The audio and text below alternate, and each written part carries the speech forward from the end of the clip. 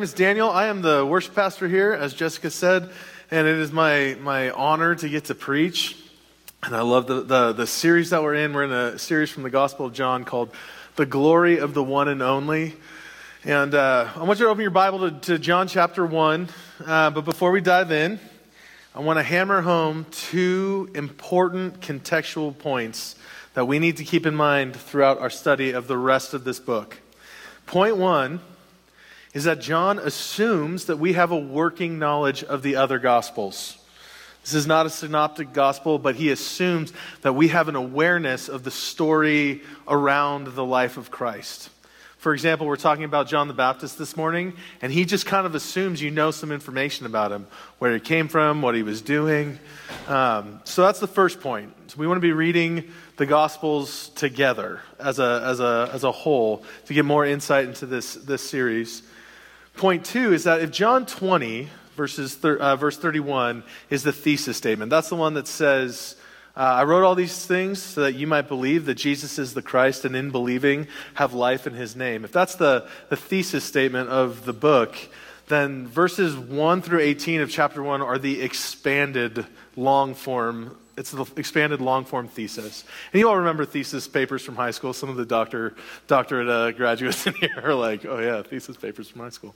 That was the one where you had your introductory paragraph, and at the end of it, you made some kind of a claim, whether it was from data or an interpretation of literature that you were going to defend throughout the rest of the thesis paper. Well, that's what the prologue is like. And from now on, the rest of the content of the book of John, the narrative, is like the support texts for the claims made in verses 1 through 18. So, we need to read this book with the larger context of the other three Gospels, as well as with the prologue ringing in our ears, which is why we're trying, as a church, to memorize verses 1 through 18. So who can do it? We have candy for you. I'm just kidding. But so those 2 points are important to keep in mind through the rest of this series. And this morning, we're shifting out of that expanded thesis into the narrative, which we're going to cover a lot of. And so we're going to try to move through it in an engaging and fun way. So let's get started in verse 19. He says, "This was John's testimony when the Jews from Jerusalem sent priests and Levites to ask him, 'Who are you?' He didn't deny it, but he confessed, 'I am not the Messiah.' 'What then, Elijah?' 'I am not.' 'The prophet?' 'No.' 'Who are you then?' 'We need to give an answer to those who sent us. What can you tell us about yourself?' He said, 'I am a voice crying out in the wilderness. Make straight the way of the Lord, just as Isaiah the prophet said.' Now they had been sent from the Pharisees, so they asked him, 'Why then do you baptize if you aren't the Messiah or Elijah or the prophet?' He says, 'I baptize with water.' John answered them. 'Someone stands among you, but you don't know him. He is the one coming after me, whose sandal strap I am not worthy to untie.' All this happened in Bethany across the Jordan where John was baptizing." So we're going to label the first part, the first half of this narrative, the last Old Covenant prophet or the first New Covenant herald. And John the Baptist is such an intriguing figure. He's this wild man living out in the desert, scrounging a living from bugs and honeycombs, but he still possessed this spiritual fortitude and this wherewithal to stand up to the religious and political elite of the day. He had his own band of disciples and his own ministry of baptism, and it drew plenty of crowds. So, as with all celebrity religious figures, it's no surprise that a cult sprung up around him, which John the Gospel writer will address. But we want to establish what he truly was. He was the last in a long line of Old Covenant prophets. The role of the Old Testament prophet was to do one thing, where the priest was to act as the representative of the people going into the presence of God. The prophet was to act as the representative of God to the people. Prophets revealed the nature of God, God's instructions, his oracles, God's plans to the people of God. But he did it as an official emissary. He wasn't just an observer who sort of discerned the times. This was a God-given message to proclaim to his people. He was a herald, an official messenger bringing news. But at this time, there hadn't been an old covenant prophet that we know of for nearly 400 years. The voice of God to his people had been silent. So the religious elites, who are from this point on in the gospel just described as the Jews, recognized that he was something special. He was something different, which is probably why they sent the priests and their Levite security forces out to interrogate him about his role and his message. So what was John the Baptist heralding? We're going to see that John's message was a prophetic message that consisted of three things. The first is the reality of humanity. Put yourself in John the Baptist's shoes for a moment. You have tremendous momentum in ministry. Crowds are flocking to you out in the desert like hipsters going to Burning Man. Bigwigs of the day are starting to flex their muscles at you because you smell like a threat to their spiritual monopoly. The whole national media spotlight is on you. Wouldn't the temptation when confronted by these religious people, wouldn't the temptation be to kind of self-aggrandize, to assert yourself and your authority? And it's an amazing testimony to the grace of God that John consistently does the exact opposite of that.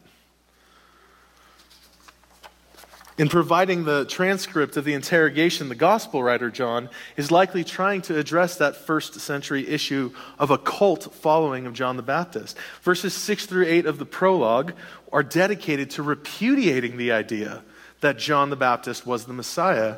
And here in verse 20, we get it directly from the horse's mouth where he says, "He did not deny, but confessed, 'I am not the Messiah.'"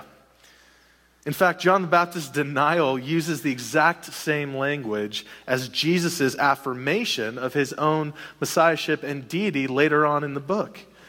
In the book of John, there's these 7 I am statements. I am the bread of life. I am the light of the world. I am the true vine. I am... The biggest one is when he says to the Pharisees, before Abraham was, I am.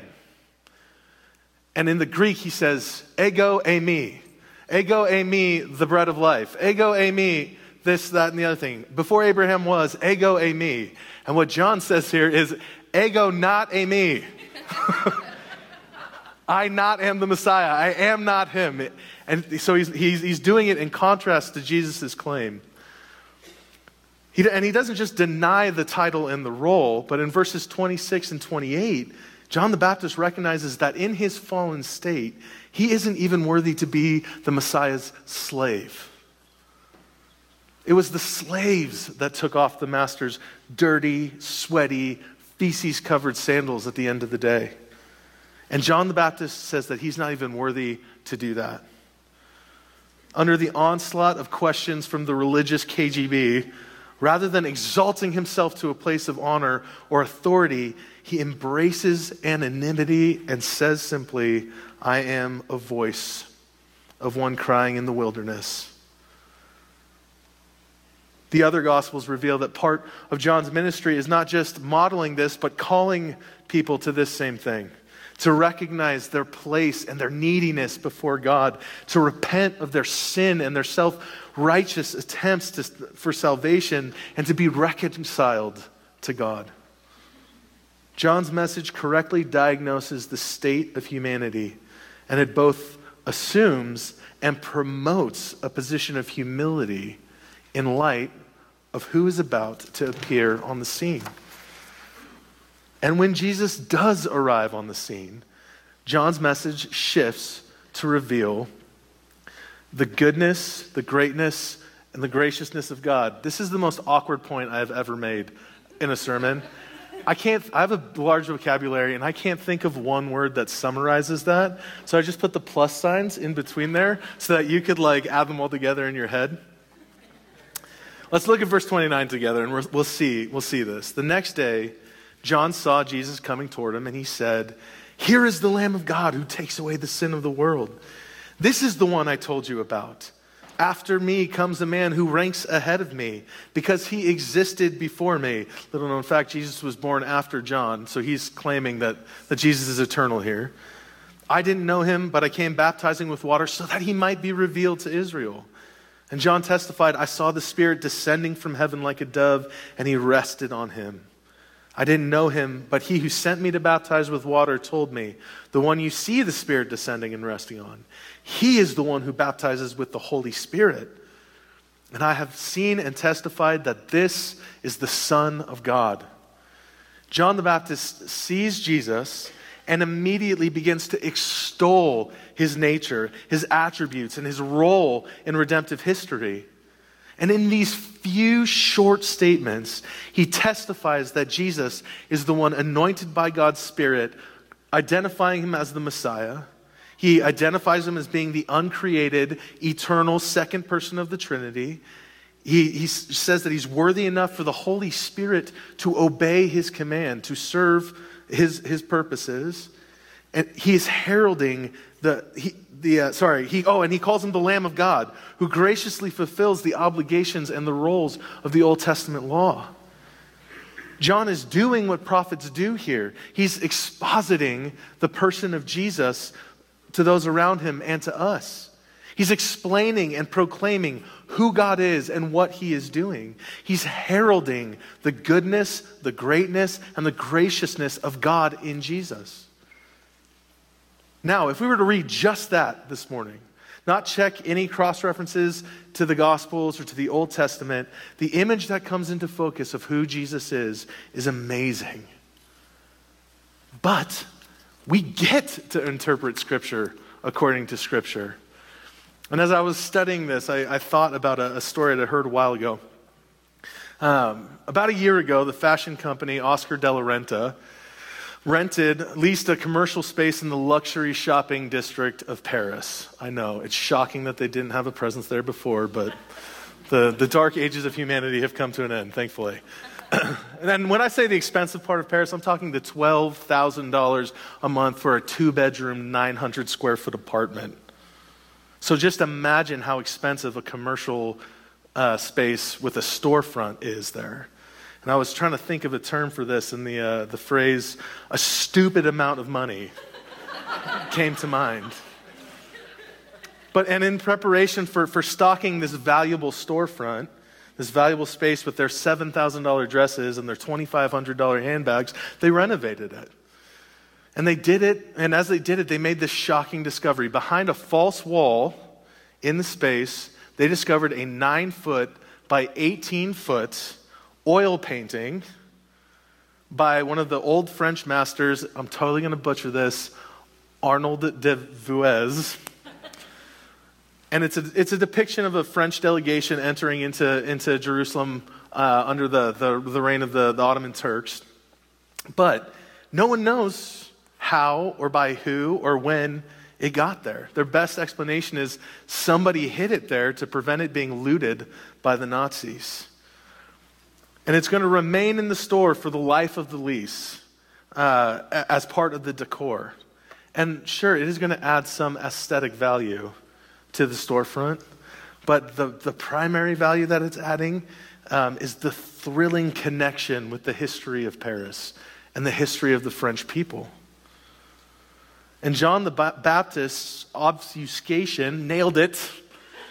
His waffling about his identity, his reluctance to take a title, actually connects us back to a passage in Isaiah 40, where a totally anonymous voice cries out in the wilderness. As we push on this, we'll see the passage in John is like that storefront. On its face, with the plain reading, the narrative is immensely valuable in what it reveals about Jesus. But if we push past that, back into the Old Testament, we're going to discover a treasure that is veiled just behind our non-ancient Near East Jewish culture. So when the New Testament references a line from Isaiah 40, the Old Testament passage that's being referenced, it's kind of all fair game. The context around that verse becomes fair game to read. And Isaiah 40 is one of my favorite passages in the Bible, and it's not just because I had to memorize it in Bible college. It's because after 39 chapters of almost exclusively doomful proclamations of coming judgment and exile, there's this shift in chapter 40. And notice the first words of the passage are comfort. Comfort my people, says your God. Speak tenderly to Jerusalem and cry out to her. Announce to her that her time of forced labor is over. Her iniquity has been pardoned, and she has received from the Lord's hand double for all her sins. A voice of one crying out, prepare the way of the Lord in the wilderness. Make straight a highway for our God in the desert. Every valley shall be lifted up, and every mountain and hill be leveled. The uneven ground will become smooth, and the rough places a plain. And the glory of the Lord will appear, and all humanity together will see it. For the mouth of the Lord has spoken. What is it that is happening here? Isaiah is prophesying before any of these historical events ever happened that there will be an end to the coming exile of the nation of Israel, and that the glory of God will return to Jerusalem. In fact, he welds these two ideas together, the end of exile and the return of glory, so inseparably that the conclusion of the book of Nehemiah is super anticlimactic. They get sent back to the land. They rebuild the walls of Jerusalem. The temple is reconstructed, and the glory of God does not come back. And everything kind of ends with this, bah. So why is the glory of God returning to Jerusalem part of this prophecy? Well, I love this part. I love getting to trip out over Bible prophecy. And you're going to take that trip with me. The prophet Ezekiel, whose prophecies begin while he's in the exile that Isaiah is prophesying about, Ezekiel has a vision. And Ezekiel sees that the glory of the Lord that resides in the temple, the glory that Pastor Jeff talked about last week, that glory lifts itself up above the temple. It moves to the eastern gate of the city, and it leaves the people of Israel out into the desert. It departs from them because of their faithlessness. And where does the prophecy in Isaiah command for a road to be built? A straight and level path to be constructed? In that wilderness. Because the glory of the Lord is going to return from the same direction that it left from. Want to trip out even more? Where did Jesus enter the city of Jerusalem? From the Mount of Olives in the east, through the same eastern gate that the glory of the Lord had departed from. Where did Jesus ascend to heaven from?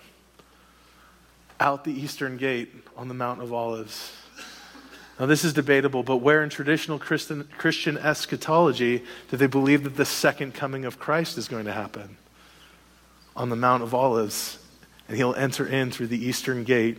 And then there will be the new Jerusalem, the new garden city, and the glory of the Lord will never again depart from humanity.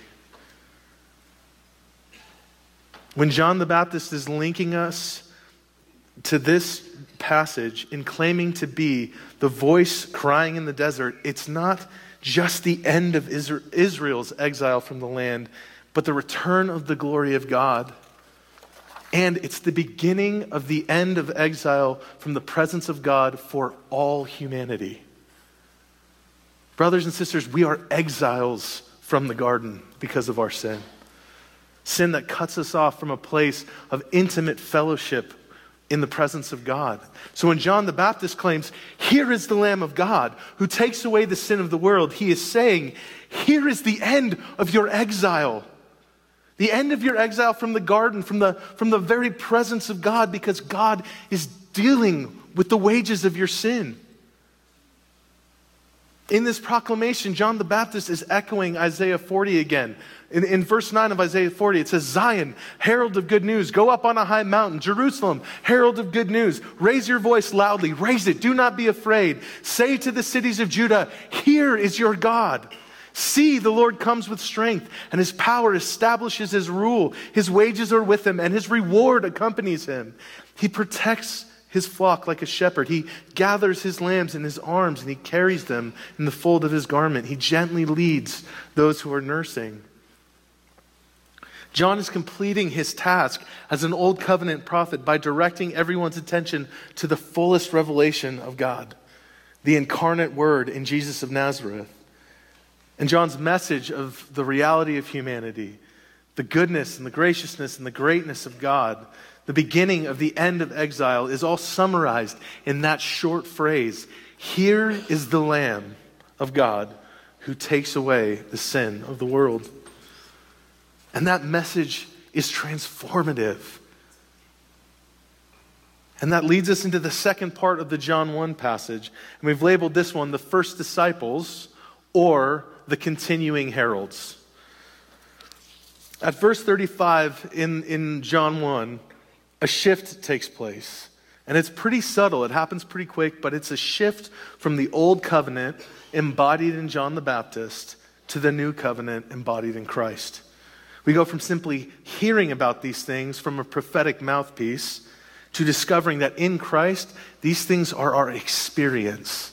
They are experiential.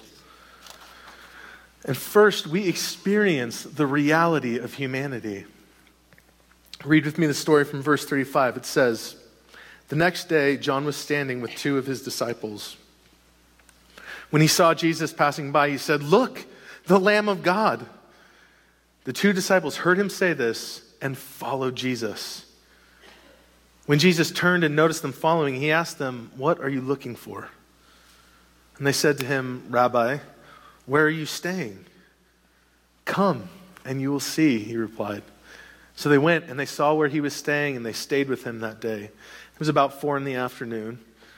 Andrew then went and found his brother Simon and told him, 'We have found the Messiah.' In verse 42 it says, "And he brought Simon to Jesus.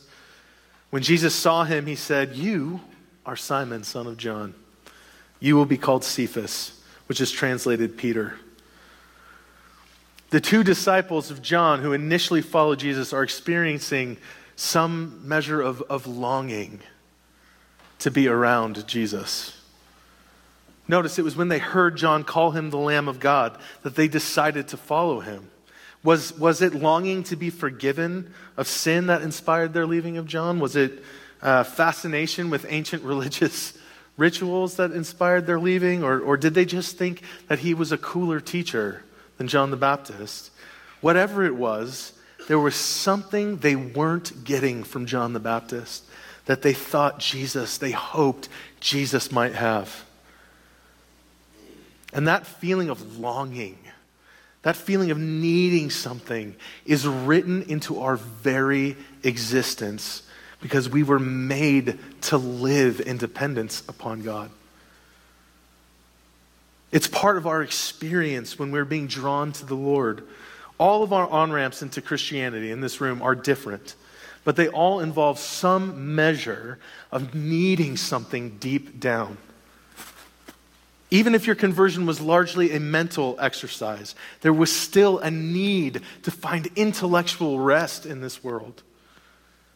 And I think Jesus affirms this very human reality with his gentle yet comforting question, "What are you looking for? What are you seeking? What are you longing for?" I had a perfect example of this morning. I'm taking care of Clementine while my wonderful wife is up here singing, and she's standing outside the door listening to her mother sing, and she's inconsolable. She knows her mother is in there. She knows that she's supposed to be connected to her. She knows that this intimate relationship is what they need, and she is wailing her head off until Pastor Ryan gave her a donut, and then Mom's out the window. But that same longing and need is written into our existence. And these disciples hear this question of what are you longing for? What are you looking for? And they start to immediately experience the goodness and the greatness and the graciousness of God. Their answer to Jesus' question may seem funny to us. When he says, "What are you looking for?" And they're like, we want to know where you live." But the passage tells us that it was getting late in the day. And they were probably getting hungry and worried about where they were going to sleep that night. They can't just call an Uber and head back to their own village. And the rules of hospitality would have required Jesus to provide rest and refreshment for these two if he took them to where he was staying. And what do we see Jesus do? be gracious to them and invite them over. He says, come and you will see. Come, I promise I won't turn you away. Come, I won't put you out. I won't reject you. Come, I'll provide you shelter and food. And then what starts to happen immediately after that? These people who experience the goodness and the graciousness of God in Christ become heralds of God. They go and they find their family and their friends, and they start to tell them all about Jesus. Then their family and their friends start to experience the power and the greatness of God. Jesus gives Simon a new name. In the Old Testament, only God had the power to rename someone. And then look what happens with Nathanael. Philip finds Nathanael. He tells him they found the Messiah. Nathanael gives a snarky answer, but they take him to see Jesus. And then in verse 47 it says, then Jesus saw Nathanael coming toward him and said about him, here is an Israelite in whom there is no deceit. How do you know me? Nathanael asked. Before Philip called you, when you were under the fig tree, I saw you. Jesus answered. Rabbi, Nathanael replied, you are the Son of God. You are the King of Israel. Jesus responded to him, do you believe because I told you I saw you under the fig tree? You will see greater things than these. Jesus reveals his divine greatness in his omniscient understanding of who Nathanael is and where he has been. And that greatness draws him in. It draws him closer to a saving knowledge of who Jesus is. And as each disciple comes into relationship with the Lord for their own variety of reasons, what they are experiencing is the beginning of the end of exile. And although it is intensely humble, God is once again dwelling with his people, once again revealing his glory among them, once again providing light and understanding and life to them. As it says in the passage from Isaiah 40, he's gathering his sheep like a shepherd. He's tenderly caring for them. And then they're going out and gathering more exiles. They're bringing in more sheep. Every one of us in this room, we're direct spiritual descendants of our first parents who were exiled from the garden, and that's our inheritance. We were born in exile. And for most of us, we have longed to return from exile, to peace, to prosperity, to life. We have lived with a subtle awareness that we are not where we should be. We've lived knowing that the thorns and the thistles and the toil and the enmity with creation and with our fellow man is not what we were made for. We were made for citizenship, not exile. And then for those of us who are believers in Christ, we are all direct spiritual beneficiaries of John the Baptist. He was the first to proclaim Christ to the exiles. And his disciples became Jesus' disciples, who went and made other disciples, other heralds, proclaiming the good news about the end of exile and the return of the glory of the Lord, until finally someone proclaimed the good news about him to you and to me. So as the worship team comes back up, I have a question. It's a veiled challenge, but a question for the Christians here in this room. Who and what are you heralding with your speech and your behavior? What message are you proclaiming to yourself, to your family, to your neighbors, to your coworkers? Is it the gospel of the American dream? Is it the poisonous gospel of self-pity and victimhood? Is it the unmerciful gospel of self-sufficiency and rugged individualism? Or is it the good news of, behold, the Lamb of God who takes away the sins of the world? Because that is your souls, that is your families, that is your neighbors and your coworkers' greatest need. That the penalty of sin be removed from their account and they be reconciled to God. And for the unbeliever, I want to give you this hope that The beginning of the end of your exile can start in this moment. It can start today because Jesus, the Lamb of God, has in fact dealt with the sins of the world. He knows your need. He knows your humanity. He is offering his goodness and his grace to you. He's saying, come and see, and I will give you shelter and food and drink and rest. And it doesn't require a perfect knowledge to follow him. It requires humility to reach for him, faith to believe in him. So would you pray with me now? Lord God, we thank you so much for the truth that you've drawn our attention to this morning, that our time of exile in the garden is over. The exile from the garden is over. And that you are restoring that broken relationship. We ask, God, for those who are still living in exile, the ones who are far off, that you would reveal your goodness and your greatness and your graciousness to them, that you would reveal your glory to them, that you would send a messenger to them to proclaim, behold, the Lamb of God who takes away the sin of the world, and that they would leave whatever other thing that they are following to follow you. That they would call out to you and answer the question of what are you seeking. They would respond with you. We love you, Lord. We praise you and we thank you for the good news that our exile is coming to a complete end on the day that you return. We long for that. We praise you in your name. Amen.